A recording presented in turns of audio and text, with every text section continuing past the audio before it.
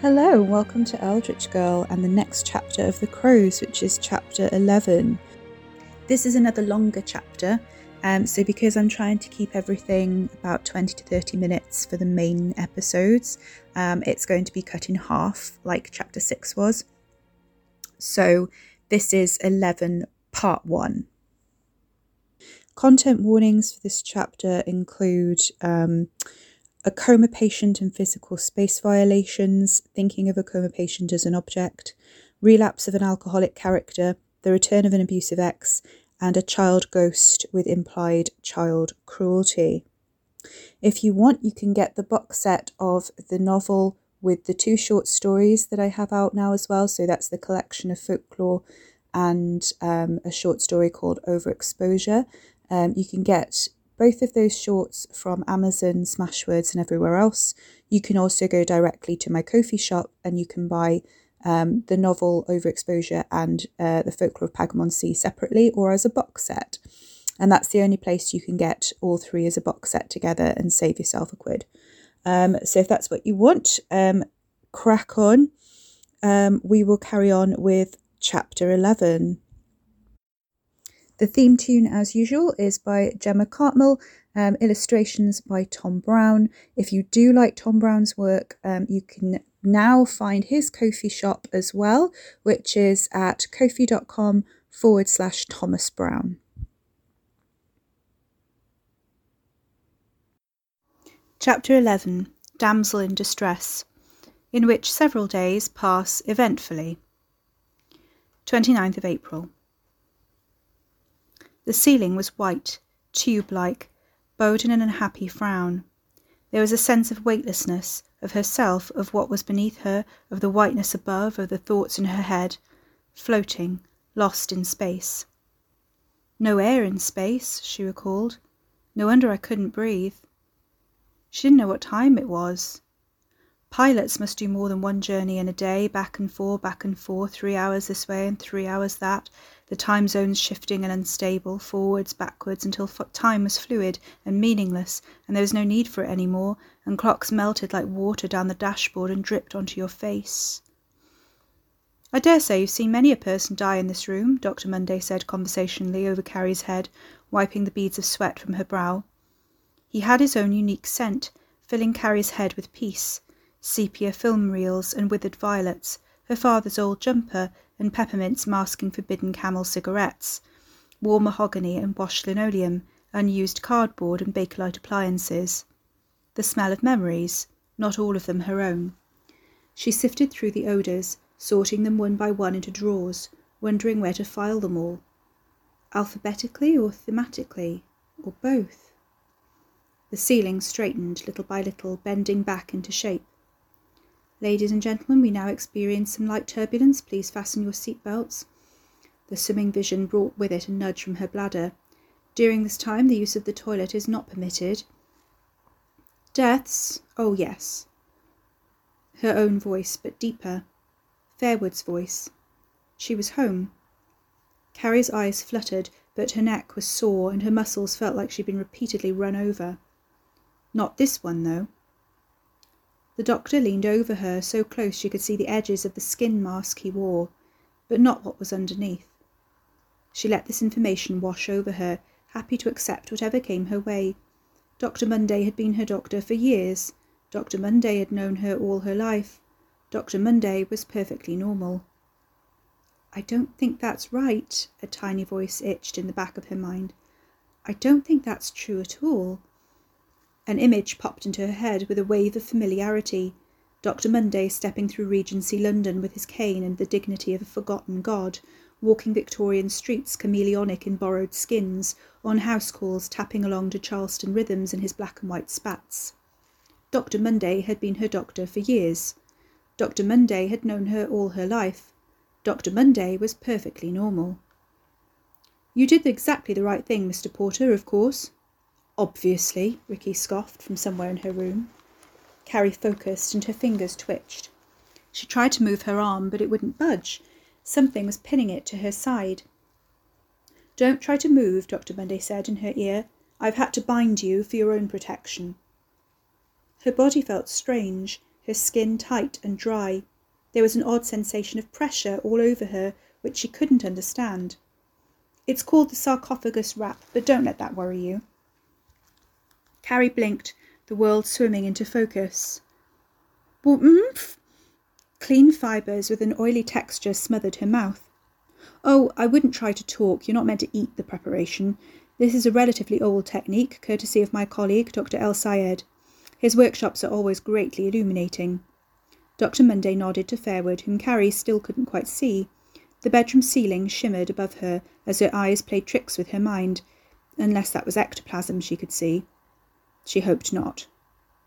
Keep the protection charms going overnight. I'll ask Miss Harris to drop by. She's good with protection. Fairwood melted into the walls, the house breathing softly around them. What do you need that meddling medium for? It was Ricky Porter's voice, coarse, indignant. I found her. She'd be dead if it weren't for me. Again. Dr. Monday disappeared from the field of Carrie's vision, his cane tapping on the boards. Yes, thank you, Mr. Porter, but the house has made its feelings clear. It distrusts your uncanny ability to show up when needed like an orchestrator. That's bullshit. I'm a soothsayer. I see the bloody future. I tell people the truth. He sounds really angry, Carrie thought, numb. Poor Ricky. No one gives him the benefit of the doubt, do they? They all know what he is, the crows rejoined. Carrie didn't doubt that, but it was too big, too macabre to grasp. No, I want him to stay. It wasn't his fault, I'm pretty sure. No more Pendles. He helped. I feel better with him around. He knows his shit. But, please. She needed Ricky there. He was selfish and dangerous and entirely invested in keeping her alive. Besides, he's an outsider too, like us. The house grudgingly relented. Dr. Monday's rich lilt broke into her discussion as if reading their thoughts. Yes, Mr. Porter, thank you for your assistance, and while I am fully aware of your position, it's not me you need to convince. Miss Rickard, please do drop by the surgery on Mill Street when you're up and about. I'd like to see you for a follow-up. Rest today, and the bandages will be changed tomorrow. Carrie tried to protest or wriggle or something, but the bandages held her tightly in place. Sleep, said Dr. Monday, and Carrie couldn't fight the sonorous command. The darkness closed in again, obliterating her worries and aches and the worrisome void of white in a rising tide of blissful black.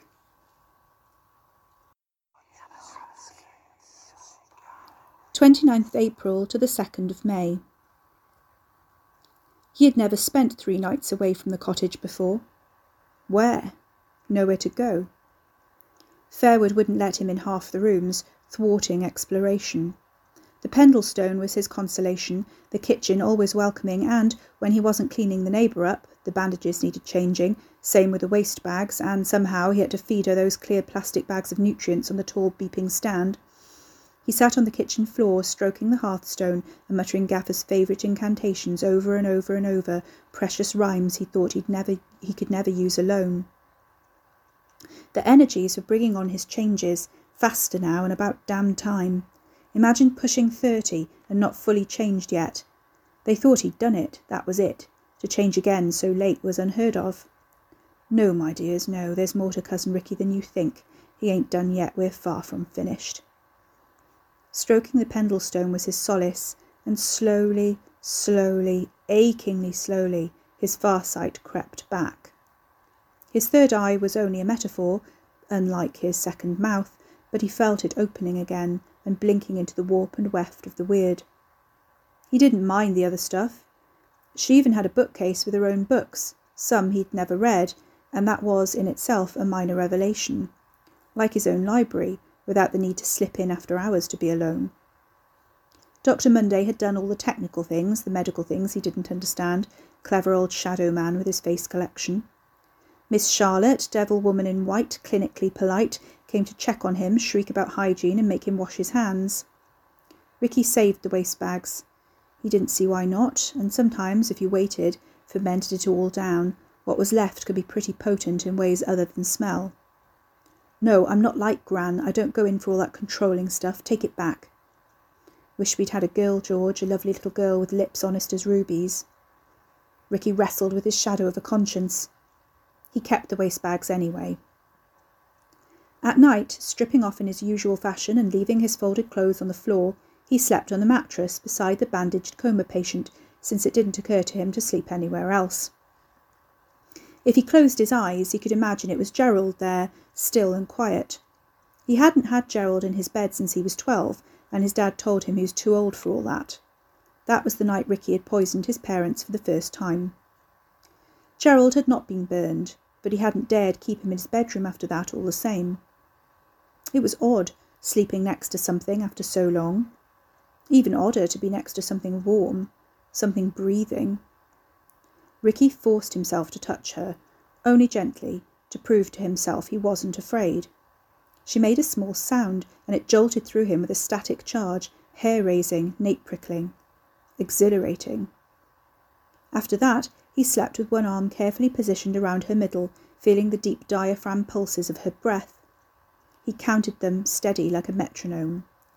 She talked in her sleep sometimes. He caught odd words, and each time that happened he would jerk awake in a kind of panic. Bodies didn't talk. Then he'd see her in the dark, smell the bandages and the preparation, relax his muscles one group at a time, let his tendrils fall back over the pillow and crawl up the wallpaper. He toyed with the idea of keeping her like this forever, slipping a tendril into her ear and through to her brain, piercing something vital and locking her in her dream world for good, but it seemed disloyal to Gerald, the first Gerald at least, if she was to be Gerald the second, and Miss Charlotte was not easy to fool. On the other hand, keeping her like this, a second Gerald, meant no complications, no conversations, a warm body instead of a cold one. No dogs, no warrant, no D.I. Paula Parsons. But even if he could convince Miss Charlotte and Dr. Monday that this bandaged comatose condition was naturally prolonged, Fairwood wouldn't tolerate that. He could feel the house scratching inside his brain like an earwig, digging out the thoughts he tried to hide from it. After 4 interesting days and 3 blissful, sleepless nights, Gerald II relinquished its name and was declared ready to be detubed and unwrapped. Away went the IV stand and its bags of liquid nutrition. Out came the other tubes, and there would be no need for the bags any more. Ricky realised she might not want him to sleep beside her when she was better, when she was Caroline Rickard again. The moment approached, dull like a drill, and the closer it got, the deeper it hollowed out a cavity in his chest. He buried it deep, and, unable to block out the summoning tug he'd started to feel, went to tea with his grandmother.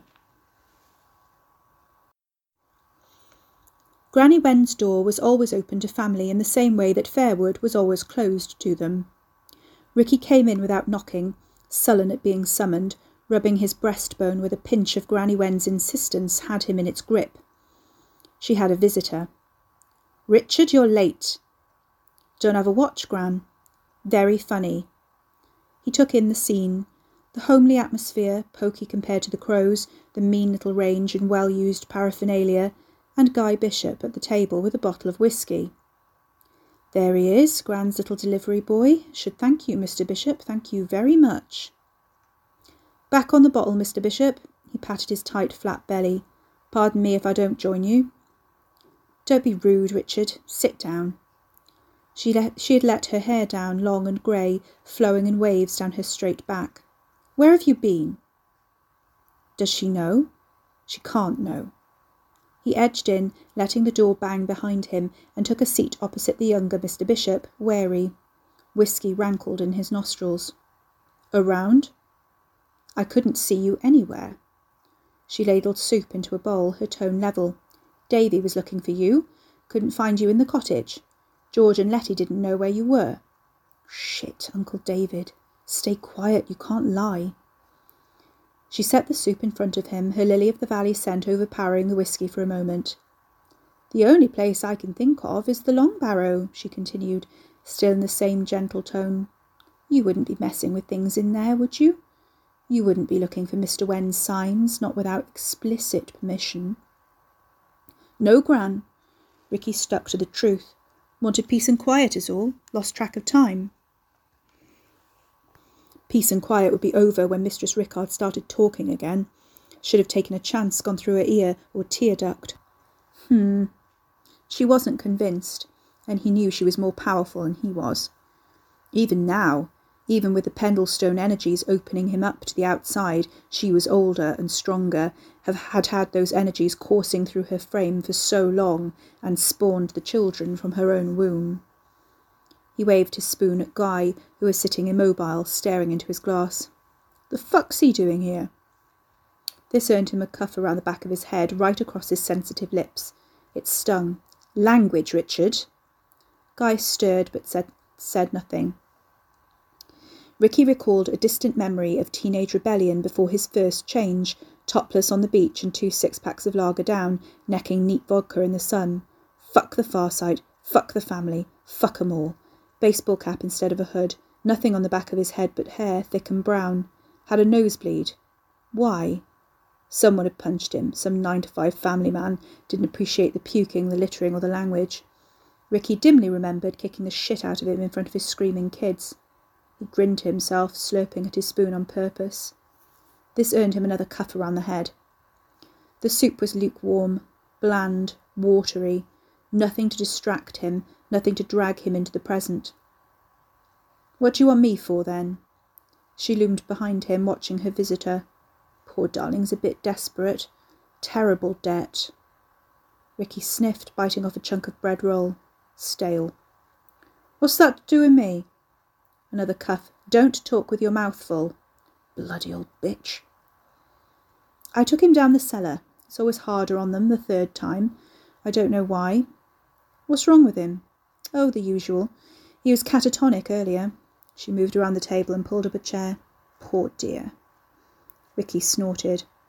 "Do you have it back yet?" That was it. That's what she wanted. What they always wanted. He snorted. If he's done the ritual, he don't need it. He couldn't finish it, his grandmother said, leaning over to pat Guy's sleeve. Too much for him this time.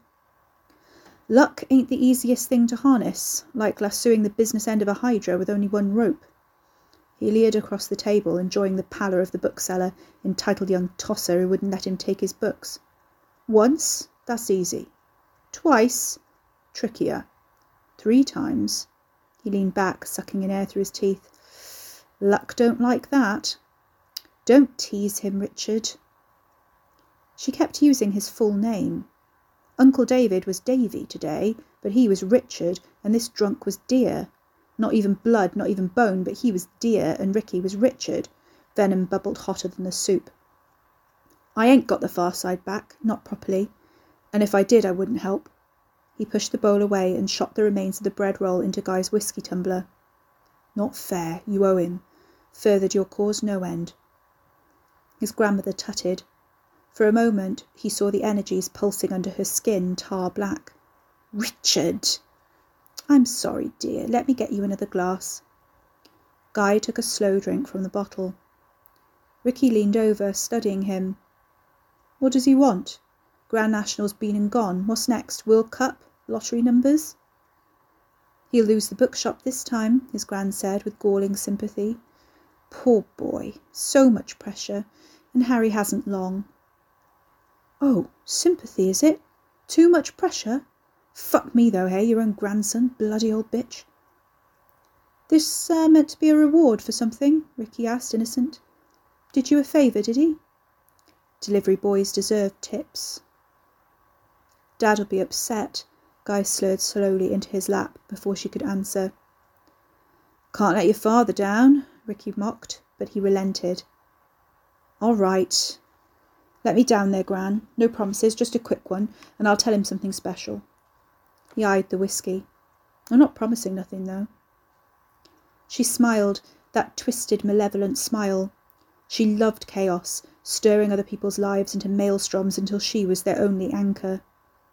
"Don't worry about that.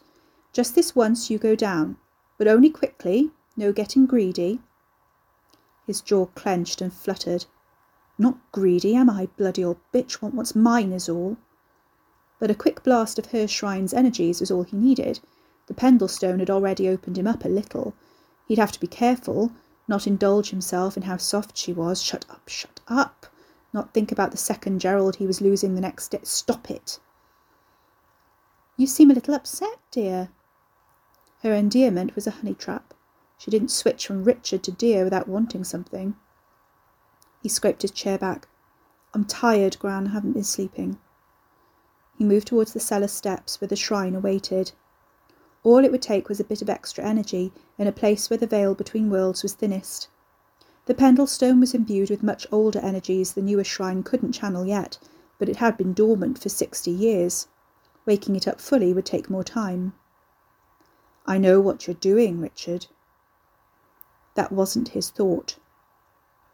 He chanced to look at his grandmother again, stroking Guy like a cat. Toffee sat under the table, evil eyes staring at him from between the chair legs. Did you hear something, Gran? He asked. No, she said, and he didn't think she was lying. Come down to the cellar, my lovely lad. Tell your gaffer all that's bad. Ricky went down the steps, buoyed by a rare frisson of excitement. If that was the voice, then it was speaking to him. The shrine welcomed him, shutting her out. His pulse quickened with his breaths. Mine.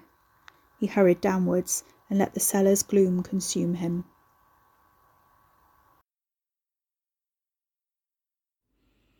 Well, that's the end of part 1 of chapter 11. Part 2 is next Thursday. We go back to Carrie. I really like this chapter. I don't know what you think about it. If you want to go to Goodreads, there's a group called Pagamon Sea Tourist Board that you can use to chat. You can also chat about it on Twitter. You can @ me at CM Rosens on Twitter if you've got any questions. And you can also get in touch with me via my website, cmrosens.com as well. It's really interesting because I realised he says that Ricky says that he doesn't, he's never spent more than 3 nights away at the cottage, from the cottage before, or he hasn't spent 3 nights away, but that's not actually true. As you kind of gather from his backstory as the book goes on. And I think that's generally because Ricky doesn't count his childhood as like as real life, or like he doesn't really count anything before he was like about 18, 19. Because he does talk about sleeping rough and that kind of stuff as well.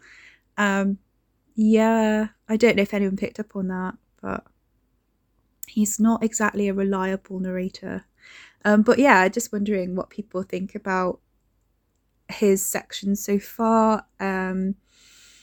If you've read 13th and you're listening to this, or you're reading The Crows as a prequel, I'd be interested as well to see what you think about the character development. And if you're reading 13th, when that comes out, it comes out on the 30th of April.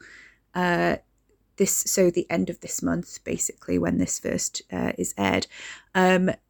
Then hopefully you'll get to see how Ricky has developed over the course of 8 months. So we pick up the story, we pick up a thread of a story about 8 months after The Crows is set.